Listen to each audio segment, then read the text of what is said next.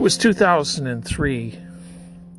I walked into the Supreme Court building, Washington, D.C., to give what was, in my view, arguments in a historic case, Flint's first criminal case to ever reach the High Court.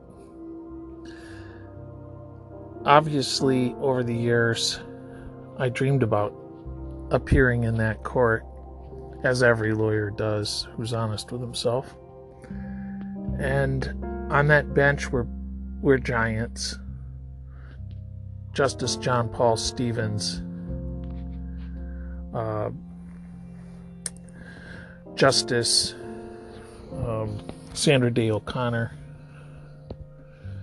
Justice William Rehnquist, but none stood taller than Justice Ruth Bader Ginsburg, who later became known in her 80s as the notorious RBG.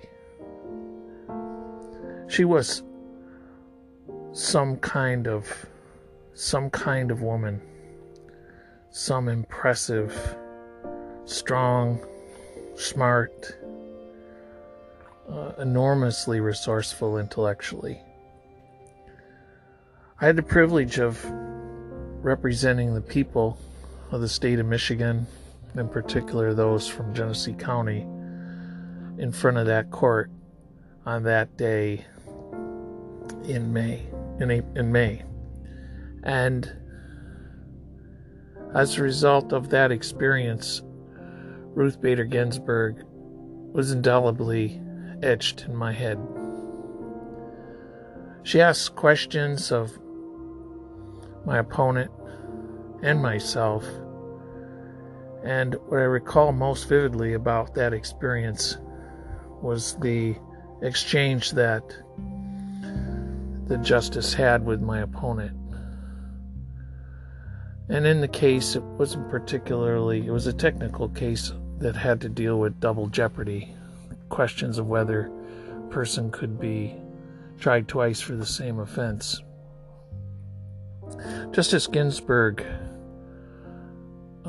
engaged in a colloquy with my opponent, and essentially it went something like this, well, what would you tell your client at the end of the court's ruling? What would be your advice to your client at that point?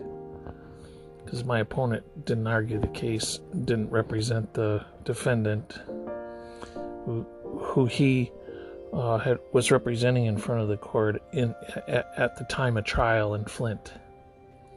My opponent was speechless.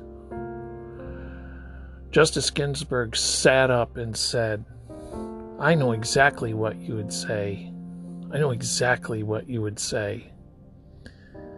And having read her biography and her path to getting to the Supreme Court, it was clear that Justice Ruth Bader Ginsburg had an enormous amount of experience that dwarfed the entire Supreme Court in criminal law. She had tried over 140 cases. She had appeared in more than 140 cases before the High Court, and she had spent a career representing people who had the system fail them or not serve them right. So she took that point of view as an advocate for the American Civil Liberties Union onto the high bench. What was amazing about her is how truly smart she was and how she was able to use that intellectual skill to help those and empathize with those who were powerless and who weren't given all the prerogatives that so many with the high-priced lawyers, with the well-endowed family trust, or who had nothing much more than the clothes on their back and barely a house to live in. She stood for everything that was right about America. I was sad to learn today about her passing, because in my lifetime, there are very few people who have left this earth, who had served in government, who made a bigger impression on me. I can only think of John Kennedy, and I was yet a young boy at that time. Robert Kennedy, Martin Luther King, who never served in government but left one hell of an impression for what they stood for what they believed, and for how they listened to others, and what they meant to leave, not self-serving, but they were in service to their country and to humanity. I wanted to spend a second or two to explain to you what some others have said about Ruth Bader Ginsburg. In one case, Justice Ginsburg, who had talked to National Public Radio about what it was like to hear constant rumors about her own death, Justice Ginsburg had some life principles, and one of those was insist on your own survival. So she said, quote, "There was a senator, I think it was after my pancreatic cancer, who announced with great glee that I was going to be dead within 6 months. That senator, whose name I have forgotten, is now dead himself, and I am very much alive."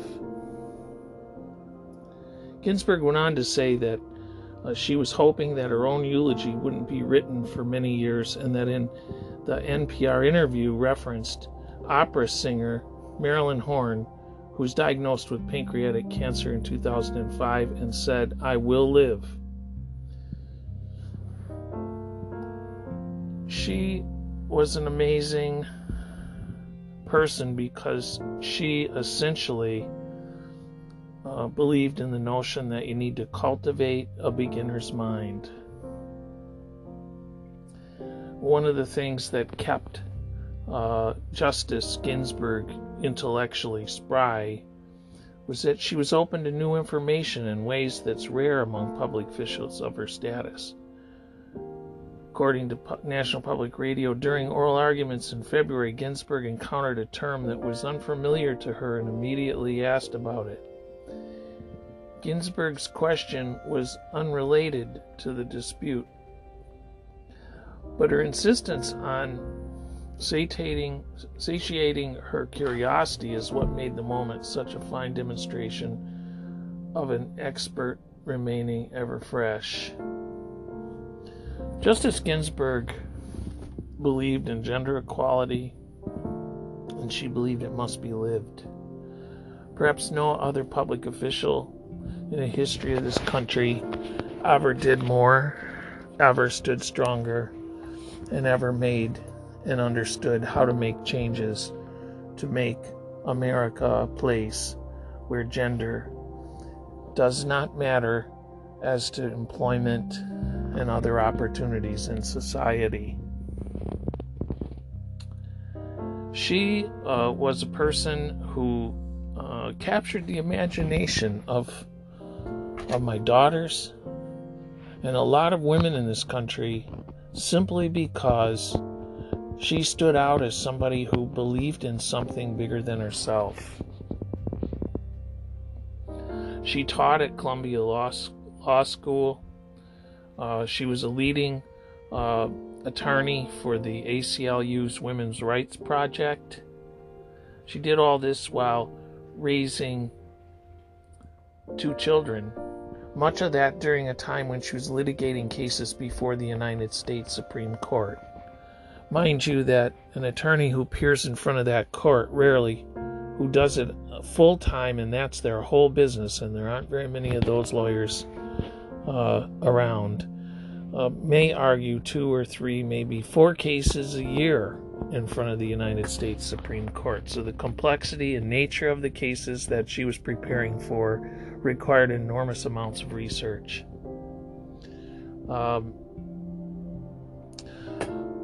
Leah Fessler wrote in an article for Courts online magazine, quote, "One of these calls came the morning after Ginsburg stayed up all night writing a brief. While working at her Columbia office, she picked up the phone and gave a pointed response. Quote, "This child has 2 parents. Please alternate calls. It's his father's turn," unquote. Ruth Bader Ginsburg lived what she believed. Another thing she believed in her life principles was life-changing inspiration can come from anywhere. And in Ruth Bader Ginsburg's life, she was open to other people's points of view. And whenever she heard the word feminist, she helped to shape what's possible for women. She also believed that a woman should be of action. And she said, quote, "Vision and action, we can join hands with others like mind, kindling lights along paths leading out of the terrifying darkness. May those lights guide us through the coming days." Another thing that Ruth Ginsburg believed in was not taking herself too seriously. She was not above appearing at mock trials for Shakespearean characters. She loved opera and actually appeared at one point on stage in an opera. But she did not put anything ahead of her work, including 3 broken ribs. Lastly, one of her principles was, "You're never too old for fishnet." Enough said. So, with all of that, it's hard not to celebrate the life of Ruth Bader Ginsburg. She is one of those Americans that will live on in history, and her legacy will be bright. It's sad to see her go. It's sad to see people who, even in this day and age, cannot see beyond their own self, to not take a moment to pause and recognize the tremendous accomplishments of this woman. Because it wasn't always in the winning that she made the best points. Often it was in dissent. We should never forget that as Americans, no matter how divided we are.